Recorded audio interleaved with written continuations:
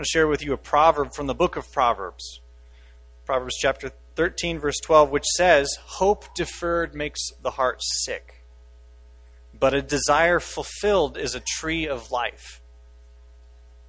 You see, we live in a culture that can't wait to have its desires fulfilled. We have fast food, we have streaming services, we have instant access, we have buy now, pay later. We have live feeds all over the place. We want it, and we want it now.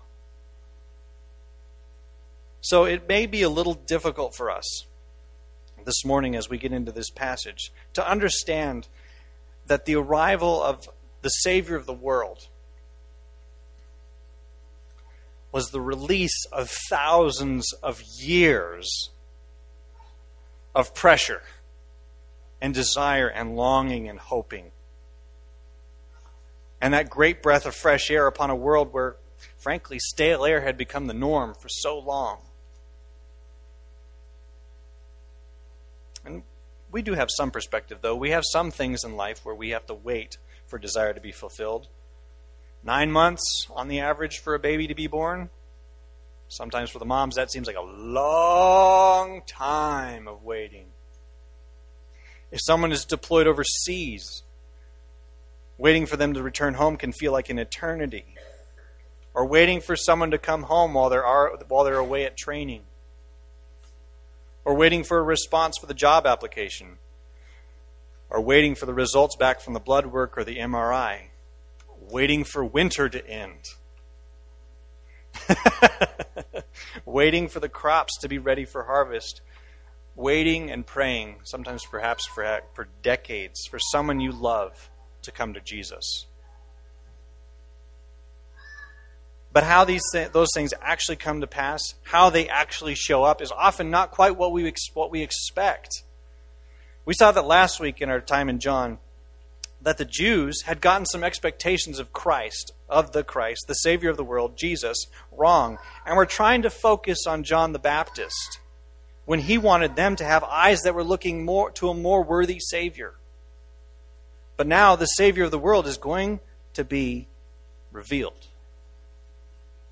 Thousands of years of waiting, hundreds of God's promises still unfulfilled, coming right to this moment, which we're going to read about today, where the last of the Old Covenant prophets opens his mouth and proclaims that "Thus says the Lord" is physically right in front of everybody.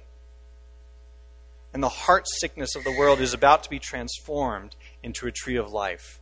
And he wants to do that in us today. So hopefully you've gotten to John chapter 1. And if you have, would you stand this morning with me in honor of God's word that we shall read today? John chapter 1, beginning in verse 29.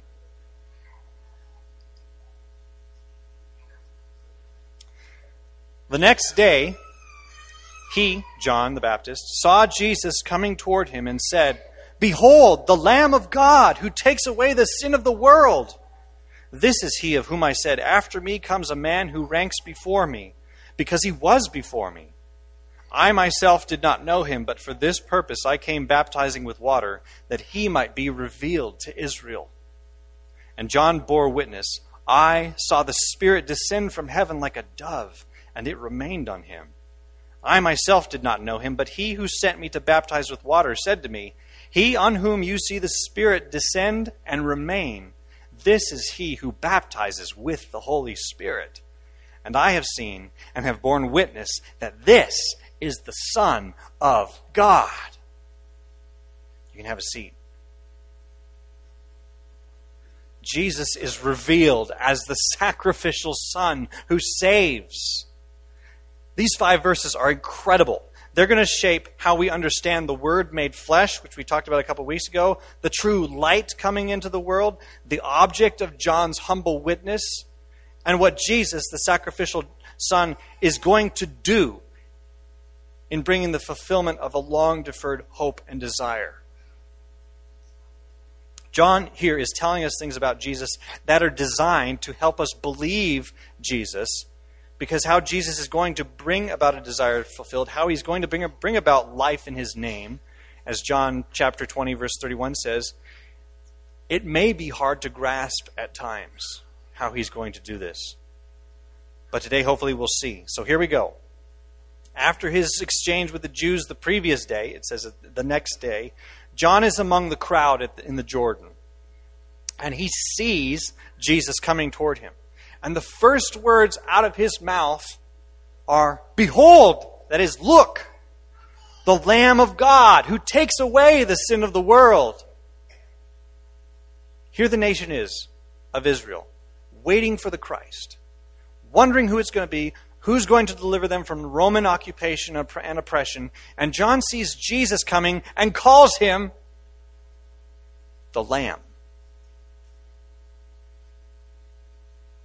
We live on the other side of the cross and in the reality of the empty tomb. Praise God for that. So often when we hear this, "Behold, the Lamb of God who takes away the sin of the world," we think, oh yeah, the Lamb of God, said with a sense of triumph. And it is true. We should say it that way. Even John the Baptist preached that judgment was coming near, so John may have understood this lamb as triumphant. So yeah, Jesus is going to show up and he's going to conquer. Yeah! But what does the text say about this Lamb of God? Behold the Lamb of God who takes away what? Rome? Who takes away what? Who takes away, verse 29 says, the sin of the world. Real salvation requires the real sacrifice. Behold, the Lamb of God who takes away the sin of the world. What? The Jews of that day might object. They say, John, that's not really necessary.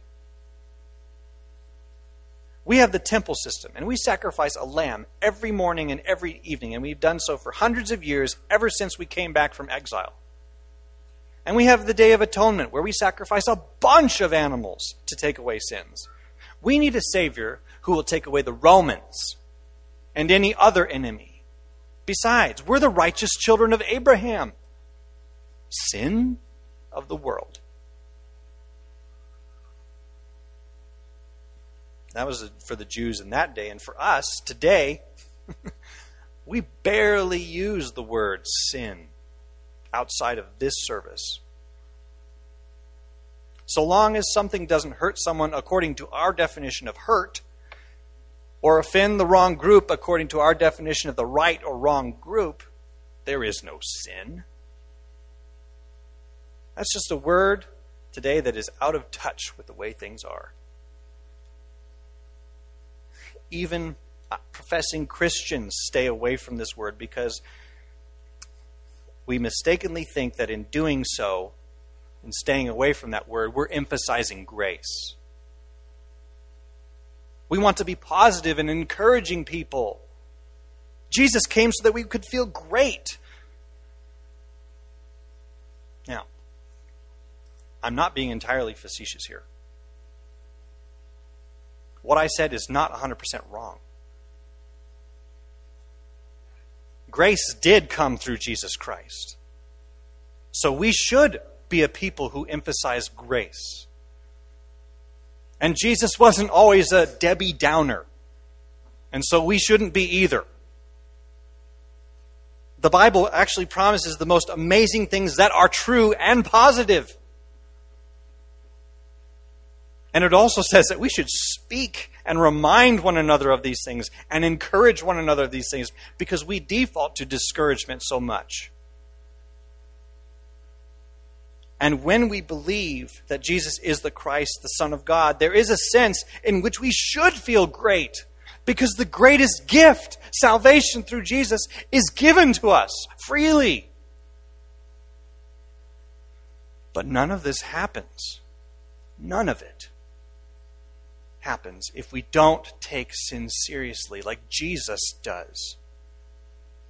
It doesn't make any sense that Jesus, who we will see later, dies on a cross to take away sin. It doesn't make any sense that Jesus would die on a cross to take away what really isn't a problem. So what is sin? Well, according to the New City's Catechism, sin is, this is a good definition, sin is rejecting or ignoring God in the world he created, rebelling against him by living without reference to him, not being or doing what he requires in his law, resulting in our death and the disintegration of all creation. Or put it more succinctly, as 1 John chapter 3, verse 4 says, sin is lawlessness. So when John the Baptist in this passage says that the Lamb of God comes to take away the sin of the world, he is declaring that there is truly a state of the world, the entire world, that is at odds with God. And in the book of Hebrews, chapter 9, verse 22, it says, without the shedding of blood, there is no forgiveness of sins. Without sacrifice, there is no possibility of being made right with God.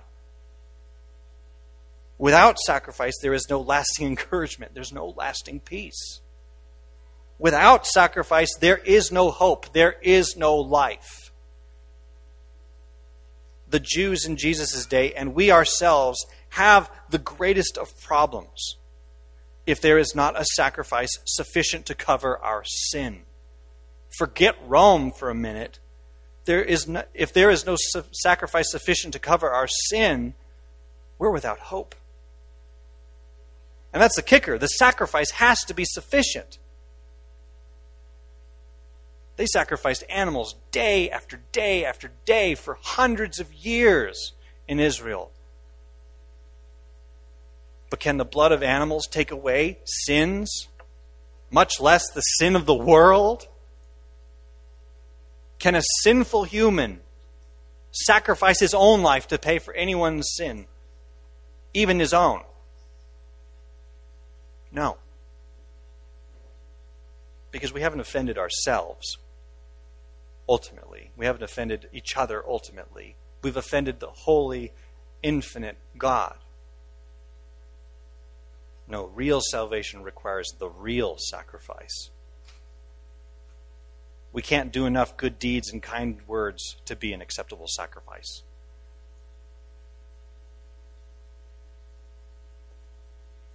And for our sin, the sin of the world, human rebellion, it requires a human death. Otherwise, the wages of sin, as the book of Romans says, is still death. And we're on the cross for our sins. We need a sacrifice who can stand in our place because he's perfect, and who will stand in our place because he's merciful. Well, good news. Scripture does speak of that kind of sacrifice. That kind of sufficient sacrifice. There is one sacrifice that can take away the sin of the world. There is one sacrifice that can make you and me right with God. There is one sacrifice that can meet our greatest need and free us from our greatest pain and slavery. There is example after example in the Scriptures of what is called, fancy term, doctrine of substitutionary atonement. That is, Jesus, the Lamb of God, came to die as a sacrifice to take not only our sins away, but to take our place.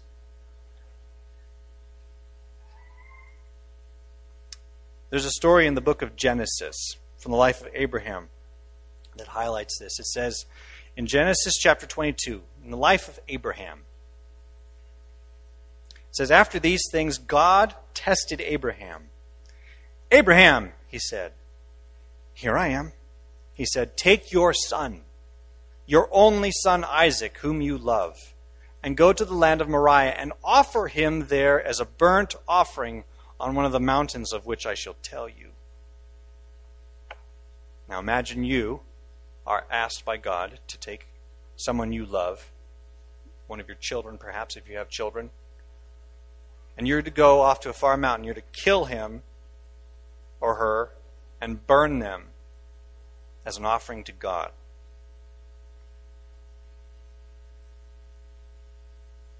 So Abraham arose early in the morning, saddled his donkey, and took 2 of his young men with him, and his son Isaac. And he cut the wood for the burnt offering and arose and went to the place of which God had told him. On the third day, Abraham lifted his eyes and saw the place from afar. Then Abraham said to his young men, "Stay here with the donkey. I and the boy will go over there and worship and come again to you." And Abraham took the wood of the burnt offering and laid it on his son Isaac. And he took in his hand the fire and the knife. So they both of them went together. And Isaac said to his father Abraham, "My father." And he said, "Here I am, my son." He said, "Behold, the fire and the wood, but where is the lamb for a burnt offering?" Abraham said, "God will provide for himself the lamb for a burnt offering, my son." So they went, both of them together. When they came to the place of which God had told him, Abraham built the altar there and laid the wood in order, and bound his son Isaac and laid him on the altar on top of the wood. Then Abraham reached out his hand and took the knife to slaughter his son. But the angel of the Lord called to him from heaven and said, "Abraham, Abraham!" And he said, "Here I am." He said, "Do not lay your hand on the boy or do anything to him, for now I know that you fear God, seeing you have not withheld your son, your only son, from me." And Abraham lifted his eyes and looked, and behold, behind him was a ram caught in the thicket by his horns. And Abraham went and took the ram and offered it up as a burnt offering instead of his son. So Abraham called the name of that place, "The Lord will provide." As it is said to this day, "On the mount of the Lord it shall be provided." You see, the merciful God provided a sacrifice for Abraham then. It wasn't Isaac, but it wasn't a lamb either. Here, several thousand years later, God did exactly what Abraham said. God himself provided the lamb. And he didn't spare his son, his only son. And he is the one who takes away the sin of the world by being the real sacrifice in our place, who takes away our sin. Real salvation requires a real sacrifice. But how do we know that it's Jesus who's the sacrifice?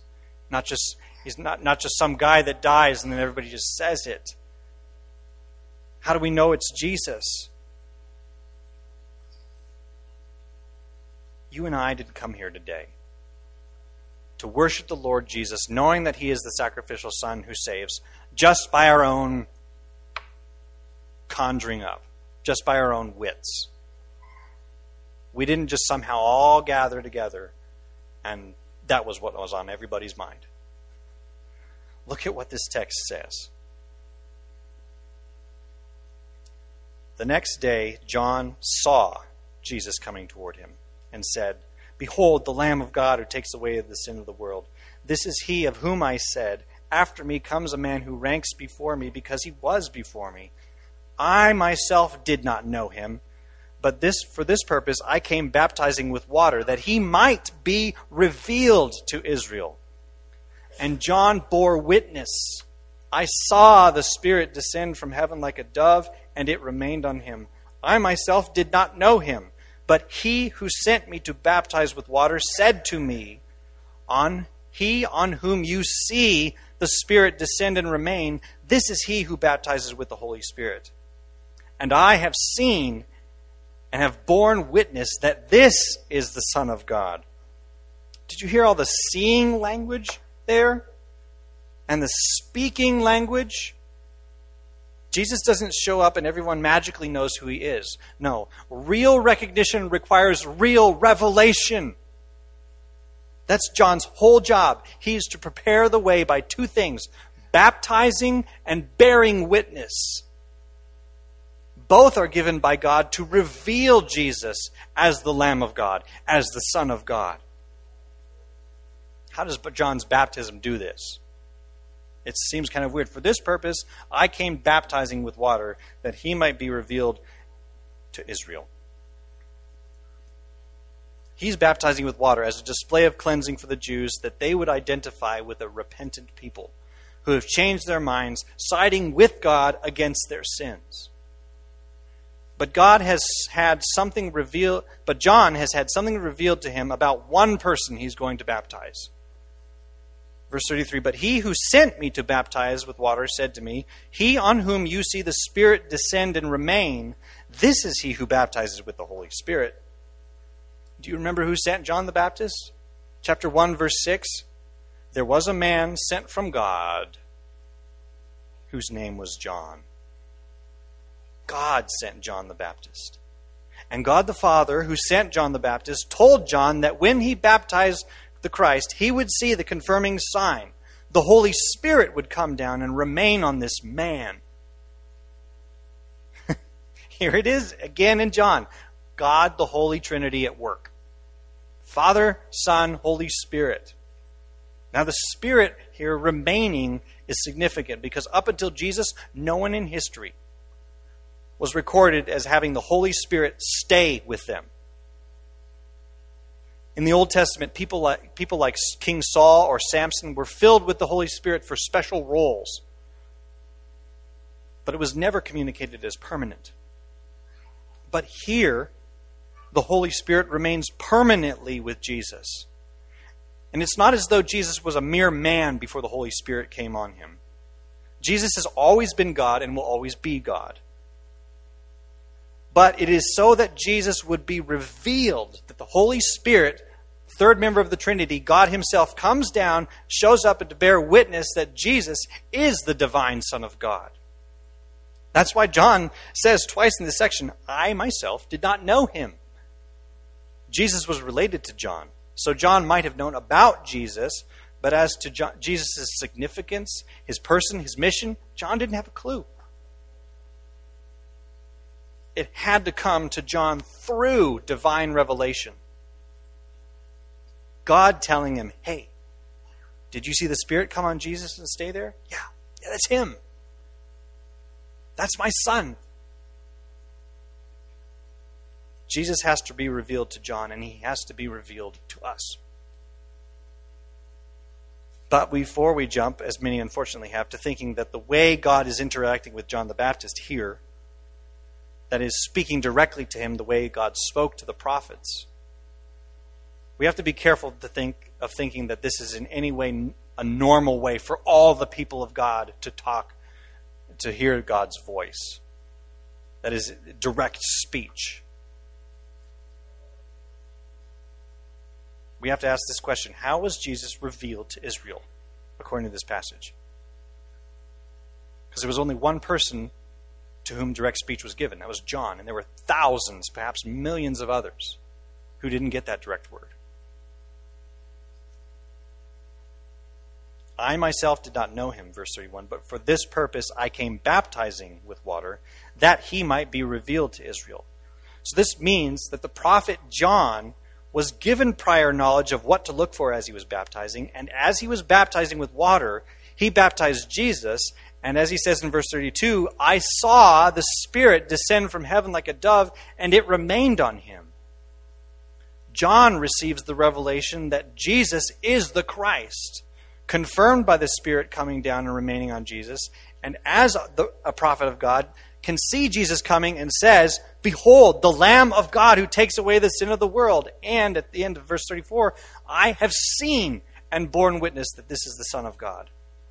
The people around John and we ourselves are given God's word to confirm the identity of the Christ, the Son of God, the Lamb of God who takes away the sin of the world.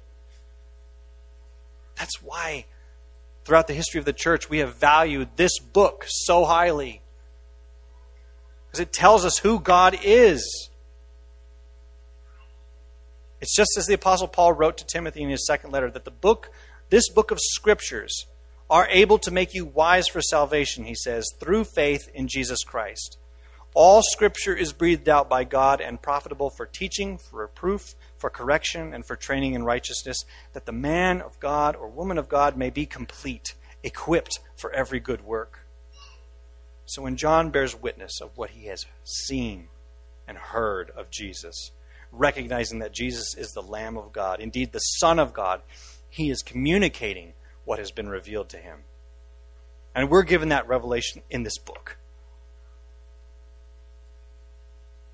Do you ever wonder why it is then that the Bible is the number one published book in the history of the world? And yet it seems that so many people may have heard the name Jesus, but they don't know him as the Christ, the Son of God, as John does here. I don't know if you've ever watched this show, An Undercover Boss. It's pretty interesting. If you haven't, the show is basically what it sounds like. A CEO or high-level executive of a company, he puts on ordinary clothes and goes to work with the everyday employees. And what I found fascinating about this show is that so many of the employees may have even seen a picture of the CEO, may even have it on like their wall in the store. But he or she is working right alongside them, and they don't recognize him or her. It's usually at the end of the last episode when the employee is invited to the company headquarters, and they're in the room, and then the great moment is the CEO walks in and says, "Hi, I'm so-and-so, CEO of this company." And they have the camera focused on the person, and the light bulbs go on. And they're like, oh, geez, they heard all this stuff that I said. They saw all this that I did. That the recognition of who they've been working for, who they've been sharing life stories with, is actually their boss. The employee didn't recognize their boss until he or she was revealed to them. Jesus asked his disciples once in Matthew 16, "Who do people say that the Son of Man is?" And they said, "Some say John the Baptist, others say Elijah, and others Jeremiah or one of the prophets." He said to them, "But who do you say that I am?" Simon Peter replied, "You are the Christ, the Son of God, the living God." And Jesus answered him, "Blessed are you, Simon Bar-Jonah, for flesh and blood has not revealed this to you, but my Father who is in heaven." Our real recognition of who Jesus is requires revelation. And in believing the revelation of the real sacrifice, the Lamb of God who takes away the sin of the world, we experience real salvation. But there's one more element in this passage that God would have us know through John the Baptist. He does proclaim, "Behold, the Lamb of God who takes away the sin of the world." But there's something else that he says that Jesus does. Read with me in verse 33. "But he who sent me to baptize with water said to me, 'He on whom you see the Spirit descend and remain, this is he who baptizes with the Holy Spirit.'" Did you hear that? John's baptism is not enough. It was like the rest of the Old Testament, the rest of the Old Covenant. It was to find its fulfillment in Jesus, not to be an end in itself. John baptized with a baptism of water for repentance, he says in the other Gospels. Jesus baptizes with the Holy Spirit. You know what that means? That means the real Son of God not only saves from, he saves to. The good news is not just that Jesus is the Christ who can save us from our sins. The good news is also that Jesus is the Son of God and that by believing we may have life in his name. And how else do we receive that new life except that the Holy Spirit come down and remain on and in us, just like it did Jesus? When it says here that Jesus is he who baptizes with the Holy Spirit, one commentator put it, Jesus can bring God's Spirit to us in such a way that we are saturated and our life and being are flooded with that Spirit. Baptism with water covers with water. Your skin gets soaked, your hair gets soaked, your clothes get soaked, everything gets soaked with water. When Jesus comes to take away our sin, we are baptized with the Holy Spirit that he sends in our lives. and so much more is soaked and saturated with the life of the divine God through the Son of God. This is huge. This is huge. Jesus is the Lamb who takes away the sin of the world. When he comes, taking away your sin, and you believe in him, your sin is really taken away. It's forgiven. It is paid for. You are set free from having to pay it yourself. You are no longer a slave to it as you once were. It's taken away. This is amazing, and we should praise God for that. But when Jesus takes away your sin, you who believe in him, what's the question? What's next? What is next after Jesus takes away your sin? I need to preface this by saying that what this text is teaching does not at all minimize the need for having our sins taken away. That's a big deal. Sin keeps us at an infinite distance from God, and that's a terrible place to be. But Jesus is both the Lamb of God who takes away the sin of the world and the Son of God who baptizes with the third member of the Trinity, the Holy Spirit. The Son of God has died once for sins. That's how effective his sacrificial death is. One time, done. He doesn't need to do it again, ever. And we should never expect him to do it again. And we'll spend some time later in John looking at that and being shaped by that here as we study. But in the scheme of eternity, sin has a very small shelf life. We don't often feel like that's the case. I mean, our experience of things is it's sin and struggle almost basically from beginning to end. But the truth is, we haven't experienced enough of eternity to know. Paul writes in his epic letter to the Romans, "For the creation was subject to futility," this is chapter 8, "not willingly, but because of him who subjected it, in hope that the creation itself will be set free from its bondage to corruption, and obtain the freedom of the glory of the children of God. For we know that the whole creation has been groaning together in the pains of childbirth until now. And not only the creation, but we ourselves, who have the first fruits of the Spirit, groan inwardly as we wait eagerly for adoption as sons, the redemption of our bodies. For in this hope we were saved." Hope! That's what God is getting at when he tells John that Jesus, the Son of God, is going to baptize with the Holy Spirit. John then proclaims and witnesses that this plan is all tied with this Jesus. And just under 2,000 years ago, after Christ ascended, went up into heaven, it was as if he opened a dam and let loose a river. And the book of Acts records in chapter 2. Disciples were gathered in a room, and suddenly, it says, there came from heaven a sound like a mighty rushing wind, and it filled the entire house where they were sitting, and divided tongues as of fire appeared on them and rested on each one of them. You hear that same thing. It came down and it remained. And they were all filled with the Holy Spirit. The eternal Son of God, the Lamb who was slain and has conquered. The book of Revelation talks a lot about that. In whom is life, and he baptizes with the Holy Spirit. Jesus is not merely about salvation from. No. Jesus, what John is saying here is that Jesus is also very much about salvation too. To what? New life. The Spirit of God. You look over the Bible. Where was he? He was over the surface of the waters when God created the heavens and the earth.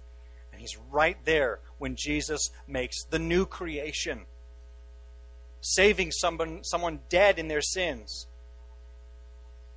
These are written that you may believe that Jesus is the Christ, and that by believing you may have life in his name.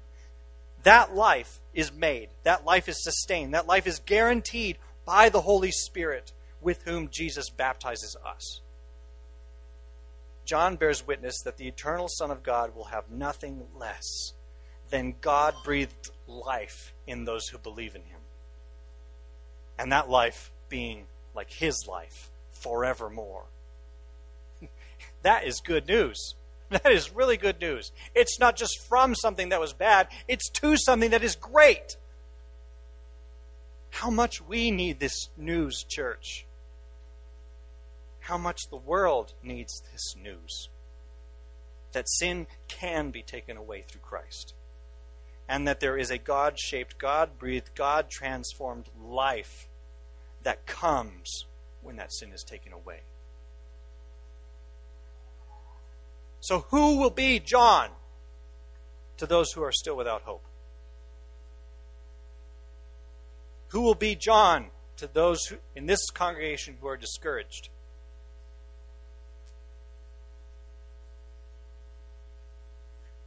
Who upon reading this has said, yes, I believe this, or I have believed this, and yes, it's good to hear it again. Then as John did, you are to gladly open your mouth and proclaim the Lamb of God who takes away the sin of the world, that this is the Son of God. Because Jesus, the Lamb of God, the Son of God, has been revealed to you. And you have been saved from sin to life. You have been given the life of God and the power of God in the Holy Spirit. So, we need to ask ourselves, is there anyone in our lives who needs this good news? To either hear it for the first time or rehear it because life has given them such a beating. Jesus didn't bring salvation by showing up in a cloud way up there. He will come back that way, breaking through the sky, but his return will not be for the purpose of seeing people come to faith in him. His return is for the vindication of his church, that is, those who have embraced him, the exaltation of his name, that every knee should bow, and the judgment of those who have not believed before his return. How did Jesus bring salvation? He brought salvation by coming near. A man who came to people. As the desire fulfilled, the tree of life. And now he sits at the right hand of his Father, bringing salvation by coming near through his Holy Spirit, whom he sends to everyone who believes, that we might too proclaim through faith with our lips and our lives, behold the Lamb of God who takes away the sin of the world. And we can bear witness that this Jesus is the Son of God. And we too can be part of the giving of life. Let's pray. Heavenly Father, again, we cannot pray this enough. Thank you for sending your Son. Thank you that you have not left us without hope. But thank you, Lord, that we are such a blessed people today because we live on the other side of what you have done. And we are part of the newness that you are making. And we are waiting for you to come back. And as we wait, Lord, we pray that you would fill us with your Holy Spirit, that we would proclaim the good news to people who need desperately to hear it. Lord, for we want the people who are ready to meet you to be a big, big group. And we want to see more people come to know you. And we want to encourage one another. We ask for your help to encourage one another in this good news.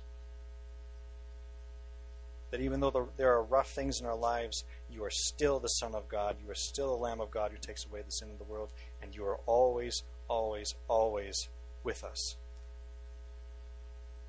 Lord, we thank you. We thank you for your word. We thank you for the faithfulness of John the Baptist to do what he was called to do. We ask for your help to follow you and to trust you. We pray these things in the name of Jesus. Amen.